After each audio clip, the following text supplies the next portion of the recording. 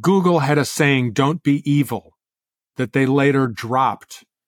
And you wonder, well, why would someone drop a code, a mantra of "don't be evil" in the creation of systems? There's a fear in the boardroom or at the executive level that if we don't make money for shareholders, if we don't find a way to monetize this data, that we are somehow in trouble. The codes now shift that to say, take that thought, but now it must be balanced against the best interest of the child. Are you ready to know what you don't know about Privacy Pros? Then you're in the right place. Welcome to the Privacy Pros Academy podcast by Kazient Privacy Experts, the podcast to launch, progress, and excel your career as a privacy pro. Hear about the latest news and developments in the world of privacy. Discover fascinating insights from leading global privacy professionals. And hear real stories and top tips from the people who've been where you want to get to. We're an official IAPP training partner. We've trained people in over 137 countries and counting. So, whether you're thinking about starting a career in data privacy, or you're an experienced professional, this is the podcast for you.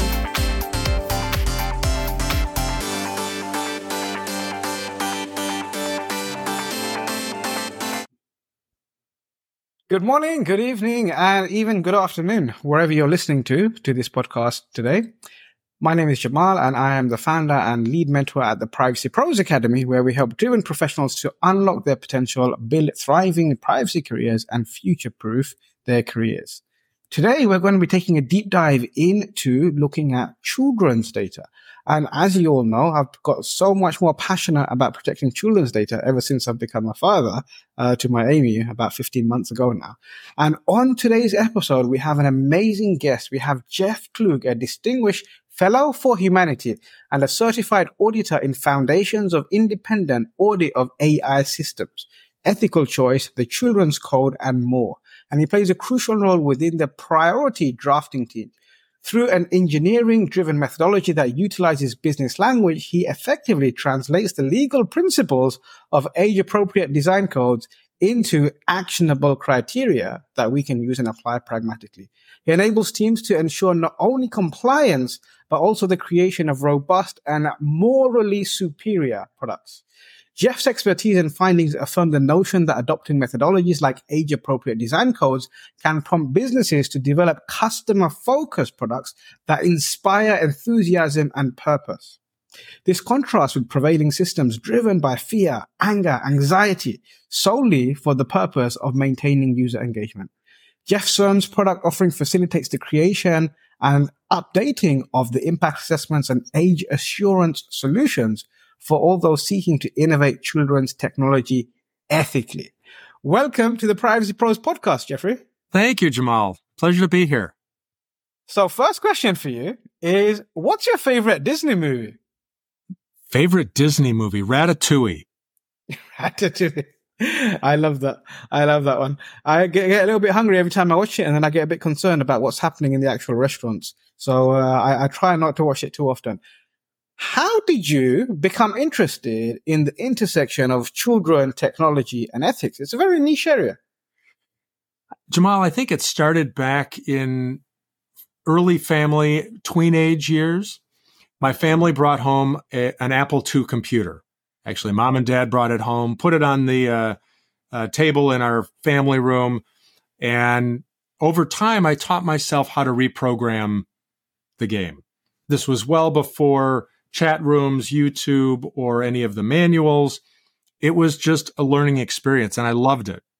As I went through middle, upper school, and into college, I didn't have that worldly a view of what was available, and I went into finance. Had a very nice career in finance. My primary clients were founders, so I was sitting side by side with them as they built their business, and had a pivot in life and came back to technology.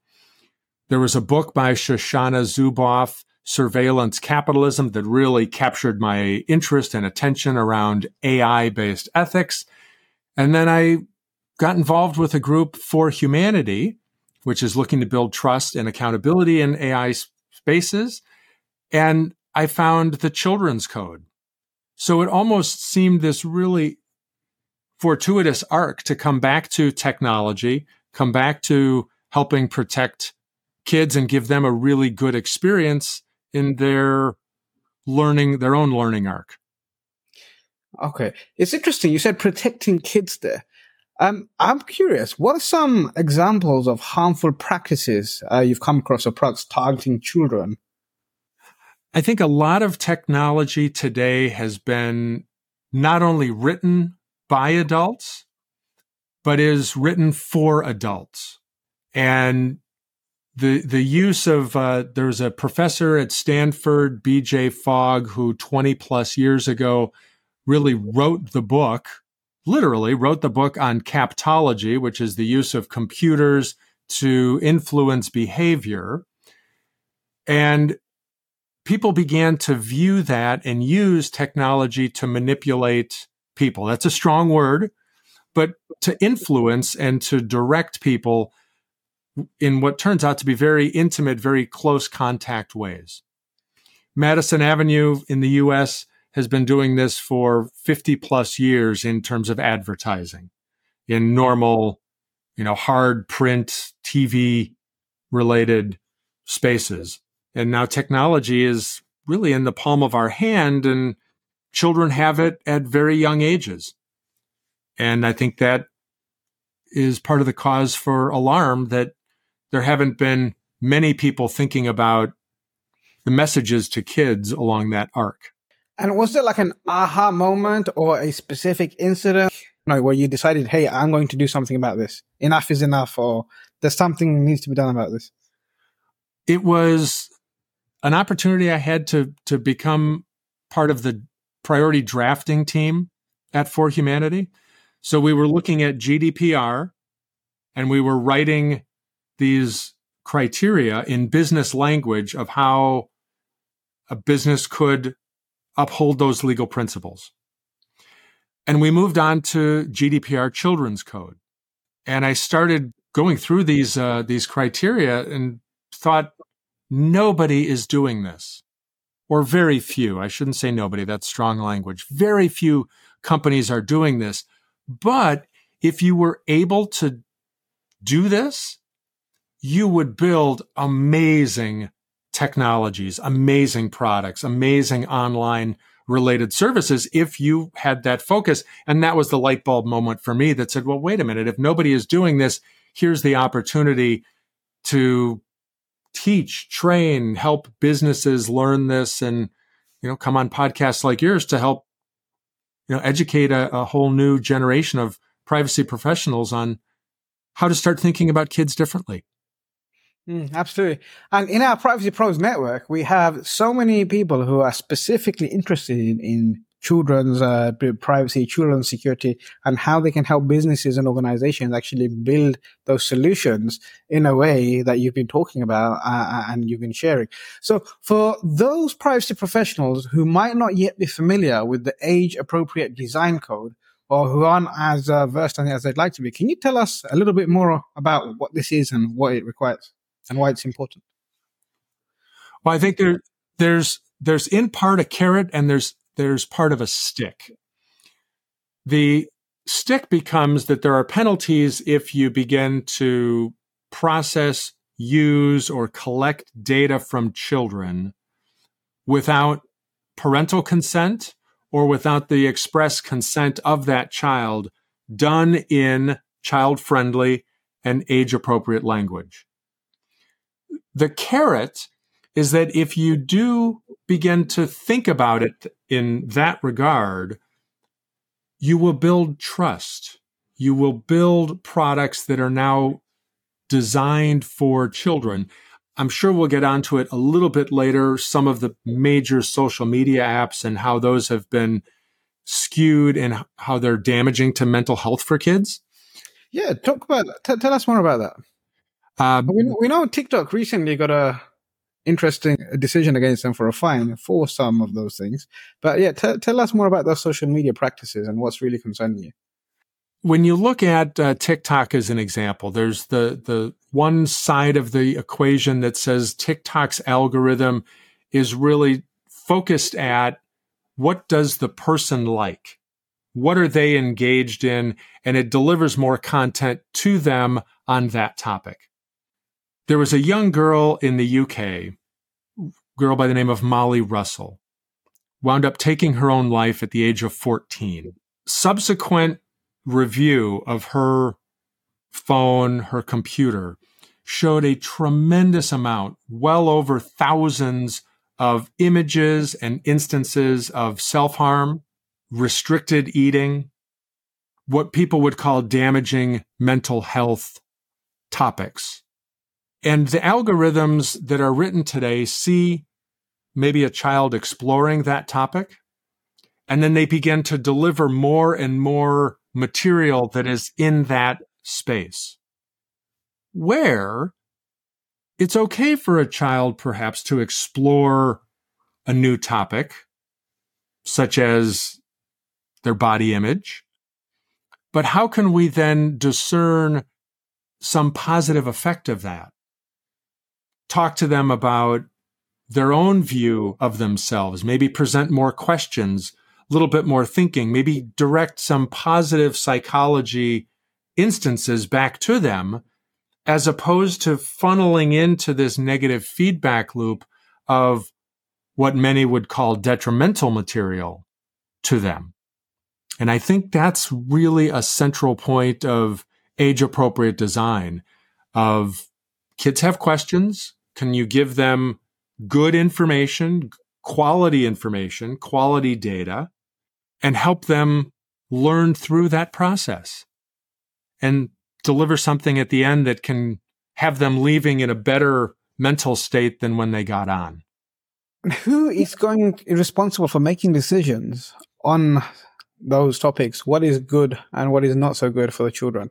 And how do we kind of understand how to weigh those things up so we can factor those in when we're thinking about some of the clients that we're working with? Fortunately, the Children's Code and a copy of that, which was passed in California last September, it becomes enforceable in July of next year. There's a couple of lines that refer to the commercial interests of the business must be weighed against the best interests of the child, where conflicts of interest exist. And I think some of the large social media platforms, some games, perhaps, products, online services, there's a fear in the boardroom or at the executive level that if we don't make money for shareholders, if we don't find a way to monetize this data, that we are somehow in trouble. The codes now shift that to say, take that thought, but now it must be balanced against the best interest of the child. And some of it, a business that would really get involved in this would have a child data oversight protection committee, people specifically charged and trained, child psychologists perhaps, around what is in the best interest of the child. And there's an outline of the topics in the United Nations children rights. So there's a guide, the UNCRC, that can begin to have a framework for people to look at. But then it's also for those that are parents, how would we want others to treat our children? And I think for many years, we've had parents that have just given their technology over to the child. They've given them an iPad, an iPhone to entertain them, not knowing the full extent of what's happening behind the scenes. And I think parents are now becoming far more aware and better educated about, okay, what are the tools that are happening? What data is being collected? And how do I mitigate that? How do I arrest some of the stepping into privacy for yourself, for your children, for those that are around you? And I think that's all part of this learning arc that many people are going through today. Definitely. And I think what's also really positive to see is that it's not just all hot air. It's not just there's regulations coming in, there's guidance coming in, and nothing's being done about it. We are seeing social media companies, especially, are being held to account. And the recent decisions against TikTok, recent decisions against YouTube, they're all good examples of the fact that this is something that is going to be taken seriously. It needs to be taken seriously. And although it might have been forgotten about in a previous paradigm where it was all about how do we monetize this data and give a return back to the shareholders, we're now saying we need to shift that way of thinking. That is no longer good enough.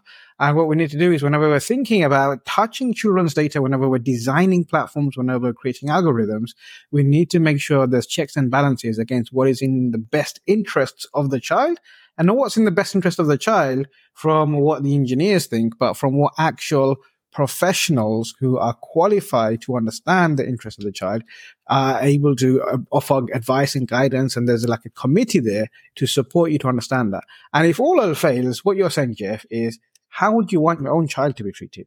When you was a child, how would you have wanted to be treated? And the cost of not having those thoughts, the cost of not having those discussions is the unfortunate cases that we see of that poor girl, Molly, may God rest her soul in peace. But this is not uncommon for children, especially teenagers, to get sucked into the rabbit hole of seeing misery after misery, self-harm, suicide. And it's not an isolated, Molly's case wasn't an isolated incident. It's the only one that was widely reported. But we know from the work that we do that there's lots of children who are detrimentally impacted. Their mental health is impacted because they sucked into this world where they believe that the world around them consists of self-harm and suicide and negativity. It's because the algorithm shapes their digital world in such a way that they don't see there is anything else for that. And sometimes in their reality, they might mistake the world for all that there is. And if that's how we're shaping a young mind, if that's how we're developing someone as they're really trying to understand and make sense of the world and going through lots of hormonal changes as well, what hope do we have for these children to grow up and make this world a better place if all we're giving them is doom and glory? So we need to balance those things so that we can really fulfill our vision, really fulfill our mission of making sure that every woman, every man, and every child enjoys freedom, not just over their personal information, but over how that personal information is used to shape their reality and their understanding of the digital world, the metaverse, and in turn, how they then internalize that and act in the actual real world. Yes. In your experience, what are some common misconceptions or blind spots that you see are common when it comes to protecting children's data by privacy and other professionals? Jamal, I think what started the opposition today is that they view protecting children's data and the regulations that are coming about as all negative, that it's all downside to the business. And I hope to be able to change that.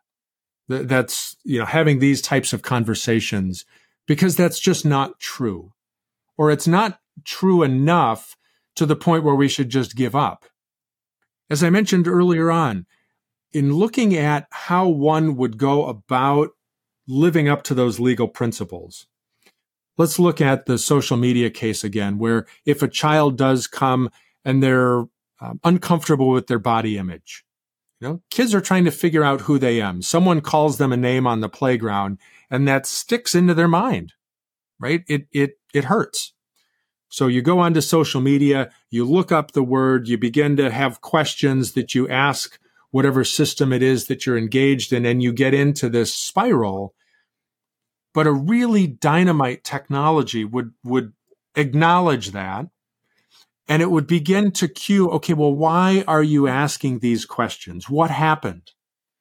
Now, a parent being involved at that moment in time would be spectacular. An adult, some good, trusted friend that really had that child's interest at heart to have that conversation around, well, maybe they meant it, or, what was the context of it? You'd have a good conversation on the, on the bed at night, or over the dinner table, or wherever you could. I think technology in the virtuous sense of what it can be would begin to pick up on that nuance, would begin to pick up on the language, and could begin to deliver something of that positive message to the child to give them hope, to give them another side, to maybe say that, okay, what you did might have been the improper thing to do, but here's how you can make it better. And I think everything today has just been skewed into the negative because they looked up that one topic and it just got worse. So Jamal, for privacy professionals, children today is the start. But if you think about engineering your algorithms and engineering how you collect and process data, if we did that for adults, it would be amazing. And I think that's the message that I really wanted to speak to and help engineers and finance and advertising and boards of directors and the attorneys and lawyers that are involved in these businesses to understand, is that there's really a dynamite pathway forward to be good offense in business around developing something that is excellent. Absolutely. I completely agree with that. And we're going to do everything we can in the network to help you to amplify that message and make sure we get it to as many people as we can, and also help them understand why age-appropriate design isn't as difficult as it might initially seem, and how you've got solutions to start making some of those things more accessible and more easier so that everyone can benefit. Because when we get this stuff right, it's not just the business that benefits. The business benefits, the user benefits, the parents benefit, and hopefully society also benefits because we have more balanced children. We have people who have more balanced views. We have people who haven't been negatively impacted. Young people growing up who haven't been negatively impacted. And it's interesting what you said at the beginning is we have to think of children as people, not just something that is half a person or less than a person, right, but they are actual individuals in their own right. And we always need to remember that as privacy professionals, as technical staff, as engineers, as chief privacy officers, as legal counsel, that we're dealing with small people here. And we have to treat them with the same respect we would treat everyone else, just because they seem to be a certain age and we call them children and they might not have rights, like they might not be able to drive a car or vote or take out a mortgage. It doesn't mean that they are any less valued or valuable as individuals or to society, or to the benefit of mankind. And here's the thing. We are all going to expire at some point. And what's going to continue that legacy, what's going to continue making the world a better place, is the messages, is what we're doing now that we're going to pass on to the future generation, what we're doing to shape the way people are growing, the way people are thinking, the ethics they're adopting, and what is acceptable and what isn't acceptable. And in the 90s and the early 2000s, what we saw was this kind of, I would say, almost evil scale, on the good to evil scale. We saw tech companies moving a little bit on the dark side. And I don't think it was intentional. I don't think they could foresee, or they took the time to think about how this would have a negative impact on the future society as a whole, and how that could lead to lots of detrimental impacts, not just immediately, but over generations. And that's what we need to remember, is we need to look at the bigger picture. We need to remember whatever we do now, it's not just going to have an impact for the next 10 minutes, the next hour, the next day, the next week. This could have generational impacts as those individuals grow up and their minds are shaped, because it's at this point in their life when they're sponges that their neurons are firing together. They're going to start generalizing. They're going to start building their values. And those are the values that they're going to use to internalize their understanding of the world around them. What kind of decisions are they then going to go and make when they become privacy professionals, when they become founders, when they become people who are shaping the future of generations to come? So when we're dealing with children's data, when we're dealing with products, services that are touching children, there's a lot of responsibility resting on our shoulders. And we need to make sure that we appreciate and respect those responsibilities and we don't dispose of those lightly. Jeff, are there any emerging technologies or trends you believe will have a significant impact on children's privacy in the near future? And if so, how should we as privacy pros start preparing for them? Well, the topic du jour is generative AI.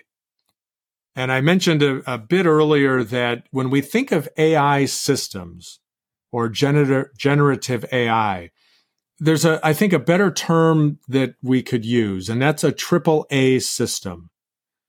Artificially intelligent, algorithmic, or autonomous system that are all designed by, in a way, math.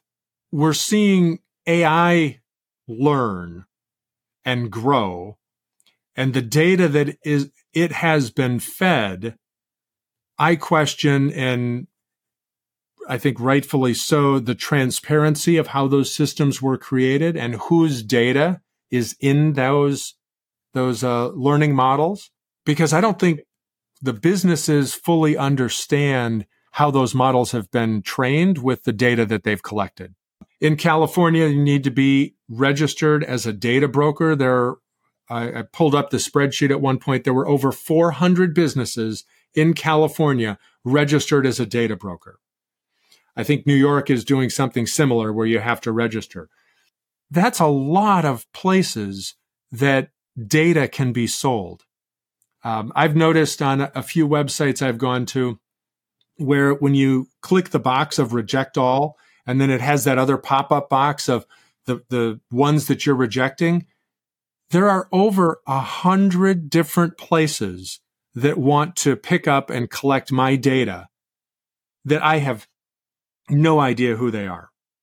You mentioned, what are the technologies that can be harmful? I think it's how we've collected data, how we've used it, and how we use that data to train models for these AAA-based artificially intelligent systems. Jamal, if I can go back for a moment, you mentioned something, I wrote it down, that I think was very profound. From the 90s to the 2000s, we began to reward behavior. And by reward, I mean profits, by stock price increase, behavior that may have been less than ethical.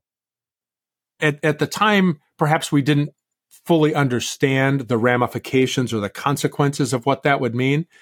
Google had a saying, "Don't be evil," that they later dropped.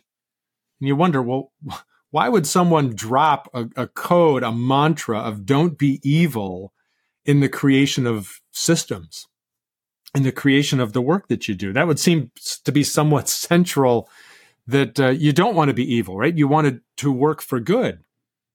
But we began to reward with very high stock prices behavior of just collecting as much data that you could, monetizing, using, selling it, manipulating it, getting deeper engagement any way you could without thinking of the consequences, because the business had no consequences for bad behavior.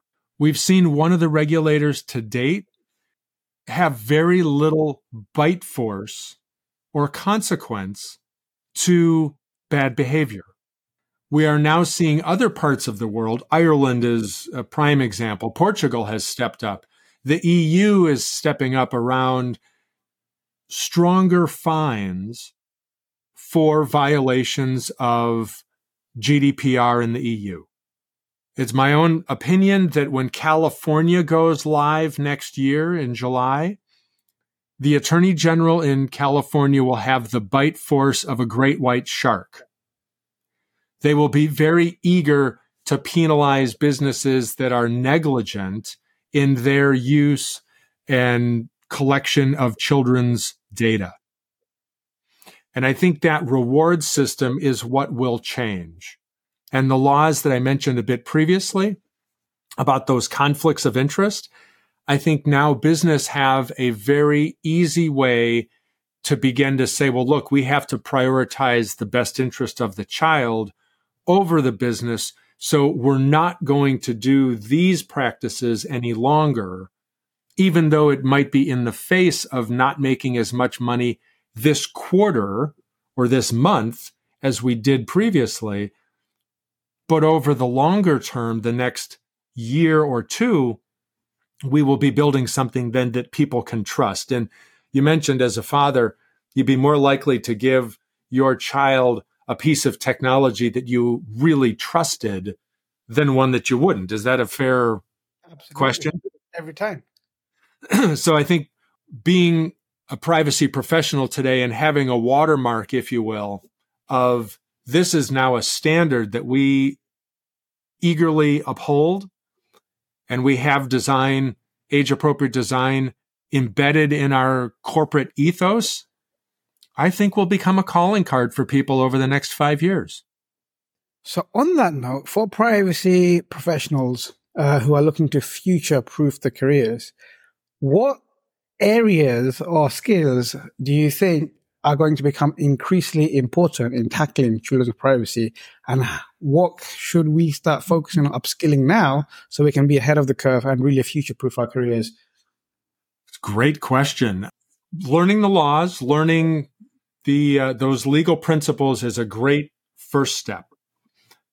Second would be understanding what a business could do to be able to uphold those legal principles. So what does that look like for your engineering department? And I think privacy professionals will become very good teachers throughout the organization to go to engineering and to go to finance and to perhaps even go to the board level and talk about how they can implement privacy-centric process throughout the business and not just think of it as this afterthought of, oh, we have to have this legal criteria in the back of our head of how to uphold this. So I think privacy professionals will be good stewards throughout the entire business. They'll be good educators. Being able to communicate in any form or fashion, I think, will be very helpful skills to be able to develop. But also having good introverted people that just really understand and can either be good support or good leaders will be valuable as well. Awesome. 3 key things I take away from there. Guys, if you're listening and you're thinking about future-proofing your career, especially as you're thinking about the future and children's data, then what we need to first figure out, or what we need to first get to grips with, is understand what the laws and regulations actually require. Learn the principles. Once we've understood those things, the next thing we need to figure out is, okay, I know what this says, I know what it means, but how do we apply that? What is the pragmatic way that we can actually realize and achieve these things from a business point of view? And the third thing I took away was that we need to improve our advocacy skills. We need to grow our advocacy skills so we can advocate a privacy-centric approach throughout the entire life cycle from the beginning, rather than try and tackle something as an afterthought. And if we implement those 3 pieces of advice, then we have a very great chance of having a positive contribution to the well-being, to the welfare, to the digital world of children all over the world. And also, it can also help us to enhance our careers and really stand out as a thought leader moving forward in this actual really exciting, fascinating, and responsible and precious space. Jeff, what's one piece of advice that you wish you had got at the beginning of your career that you'd like to share with our audience?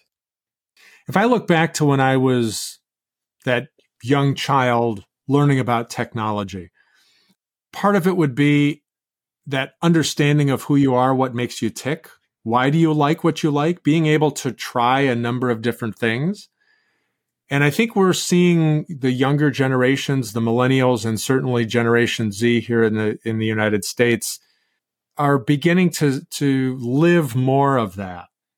And I think that's very exciting because you are getting a change of ethics mattering, where people are not going down certain paths that might have seemed very easy before, but they're challenging themselves and doing challenging work that is more purpose-driven. And I think that advice of finding your passion, finding something that you really enjoy, and maybe you don't have it, but take a look at the things that have really engaged you as a child and even as an adult, things that just innately come quickly to you that you like and enjoy, and time passes by very quickly. That may be something that you found a passion in, and see how you can foster that, uncover it.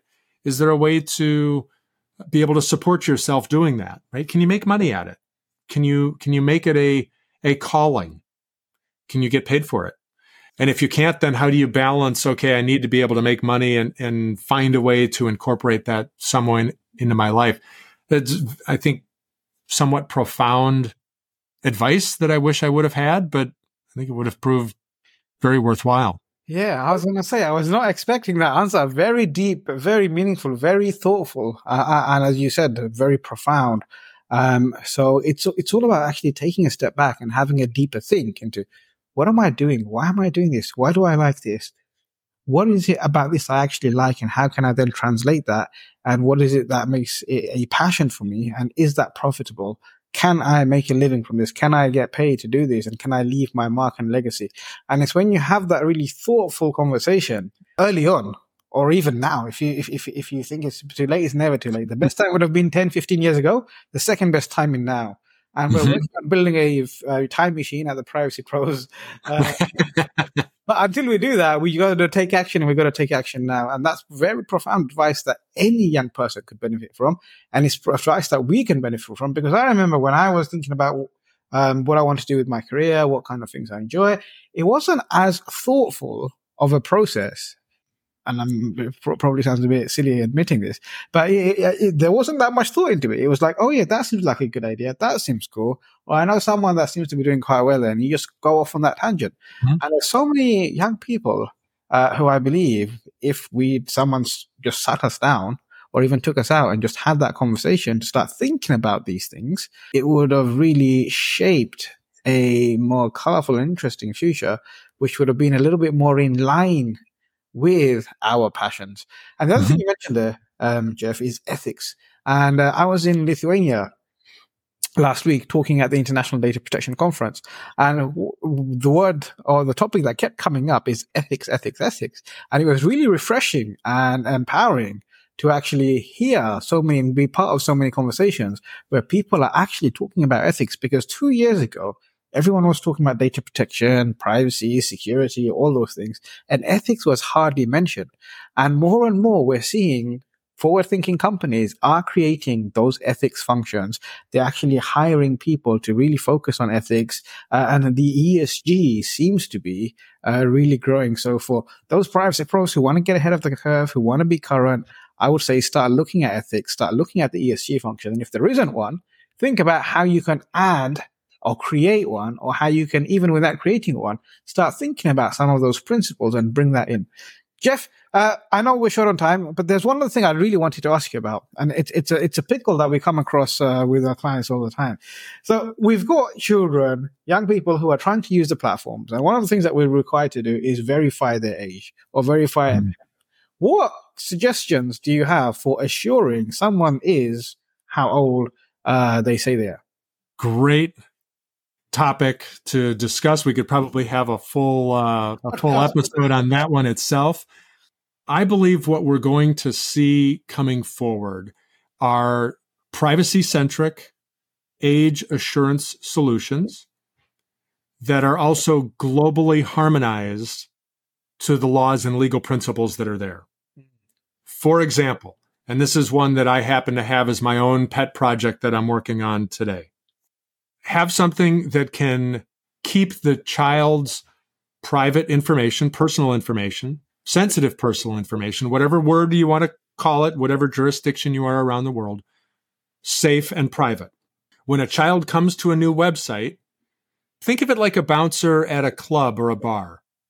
We don't let 14-year-olds just walk into a bar, right? There's someone at the door that says, "How old are you?" And if the child says, which is the predominant case today, "Well, I'm 18. Oh, come on in. You're fine." That's self-declaration. There are some systems, because there's very low risk in the data processing or very low data that's being collected, where self-declaration is okay. More likely, it won't be. And having some system that acknowledges privacy of the child, but then also assures that age, whether it's via a parent, carer, or guardian that has approved them in some capacity.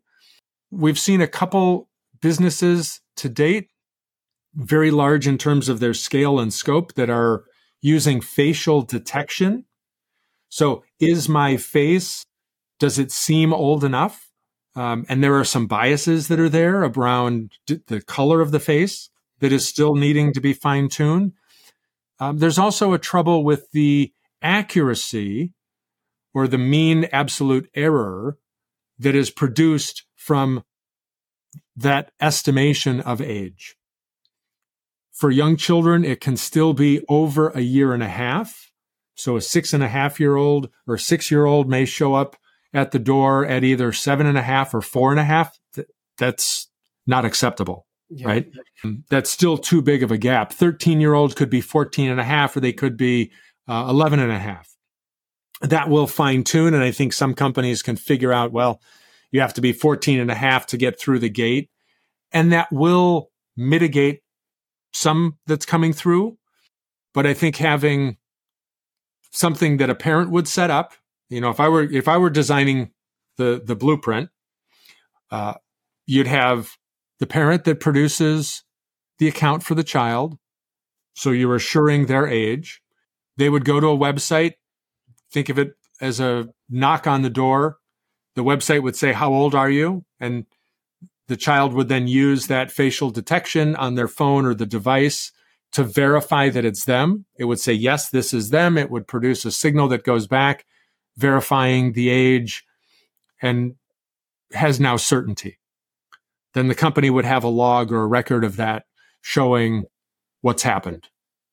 That's roughly, I think, if I were, again, I've already thought about this many a times, that's how I'd build something new. So for privacy professionals, maybe going back to the original part of the question, how is the organization looking at the certainty of age? What level of risk of data processing is occurring behind the scenes?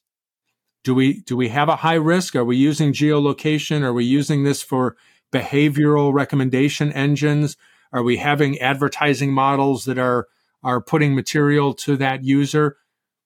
A lot of that is going to come through on your data protection impact assessment, your impact assessments, before you even begin to build. It all comes together in a holistic way, but you do have to think about it holistically as opposed to just, well, we need to plug in an age assurance solution, or we need to do, something around data. We need to find the age of a child. I think some of them are a bit more holistic in terms of how they need to be solved. And privacy professionals would be well advised to think about it in a bigger scale. Yeah, sounds fascinating. Sounds like lots of opportunities there to really go and be a part of shaping what that could look like and find some really creative solutions. One of the things I was thinking about as you were mentioning that is when I want to take my phone and I want to log on to my bank, for example, it'll ask me for my fingerprint. And that fingerprint is something that stays on that one device. I wonder if we could have something where that passport, that age verification stays on the device, and then it goes and says, hey, if you want to come in, then you got to be a certain age. And then it, without sharing it, without being scanned by lots of different companies, it's already there on that one device. A little bit like the chips we have on our passport. And then it says, oh, yeah, well, you know what? That checks out. Or no, it doesn't. And I think solutions around that sound pretty exciting going forward because it's less collection of the data of the child. Less could go wrong, and it's just already secured there. Just like my fingerprint stays on my mobile phone, it doesn't go anywhere else. What are your thoughts on that, Jeff? Brilliant. Without having given it all away, that's a business plan I've written around age assurance, quite honestly. All right. I think that's definitely great minds think alike. But you've been in this space, you are the expert, and if that's something that you're actually building a business plan on, then as a privacy professional, I think there's definitely legs there, and I will do everything we can to support you, because the more quickly we see things like that being adopted and implemented, the more children will have assured when they're going to these websites, they're going to these apps, and we can make sure that they're actually receiving the content, they're actually being targeted in the way that balances their interest as well as the business's interests. And it's not just hey, let's see how we can monetize this child's data and we don't really care how old they are. As long as they said they're this age, that's absolutely fine. Let's see how we can profit from that. Mm-hmm. So I'm super fascinated where this specific niche area of privacy is going. It's great to see the regulations are coming in. And just to sum up the podcast, ladies and gents, we started speaking about the age-appropriate design code, and Jeff informed us 15 principles. And then Jeff gave us lots of advice about what we can actually do. And he said, look, go and learn the principles. Get familiar with what they are. Once you familiarize yourself with what they are, understand how you can pragmatically and practically implement them. And always remember, you are the voice within the organization. You are the voice with your clients. So advocate for privacy-centric approaches in everything the business does, so you can take care of those things from the beginning rather than think about it from an afterthought. And then Jeff spilled some secrets or some really top tips on how you can really enhance your privacy career, how you can future-proof that. And finally, we've discussed his future business plan and other solutions of how we can actually find pragmatic solutions that are privacy friendly and that will enhance the privacy of the children as we move forward into assuring their ages, and they are actually as old as they say they are. Jeff, it's been an absolute pleasure having you on the podcast. But before I let you go, I'm going to give you the same courtesy we extend to everyone else. What question would you like to ask me? How are you going about, as a new father, thinking about protecting the identity and the online presence for your child? That is a fascinating question. It's something I think about a lot more and more every single day. And the challenges are, my daughter, she's very fussy when it comes to eating food, right? And we were these parents that would say, no electronic devices until she's 7 years old, no TV, none of this stuff. The only way we can get her to have food is by letting her watch something on a mobile phone or a tablet. And oftentimes, when we're doing that, there's the YouTube Kids. Then sometimes someone will put a device in front of her that isn't YouTube Kids, but it's a children's program. Now, YouTube thinks, hey, you're not going into YouTube Kids. This is an adult. So they start doing whatever they do with that data and with the algorithms. And I'm really concerned about what kind of adverts they might throw in there and how we can actually get away from those. So the solution might be, do we just pay not to see the ads, so she's not targeted with irrelevant ads, for example? So these are the kind of questions I'm thinking about every day. It might sound very strange to some. No. But as I'm walking around, as I'm thinking, as I'm going somewhere, I just have these really random thoughts. And although they sound random, they actually fascinate me because I look at it from the privacy angle and look at what's possible and what could be done, and then what would be the future-proof solution. And it's like, okay, now I need some more clients that focus on that specific side of things so I can really grow, develop, and add value there. And it's been such a pleasure having you here. If people want to get in touch, if businesses want to get in touch and they need a little bit of help and assistance, or they just want to continue the conversation with you, what is the best way to get in touch with you, Jeff?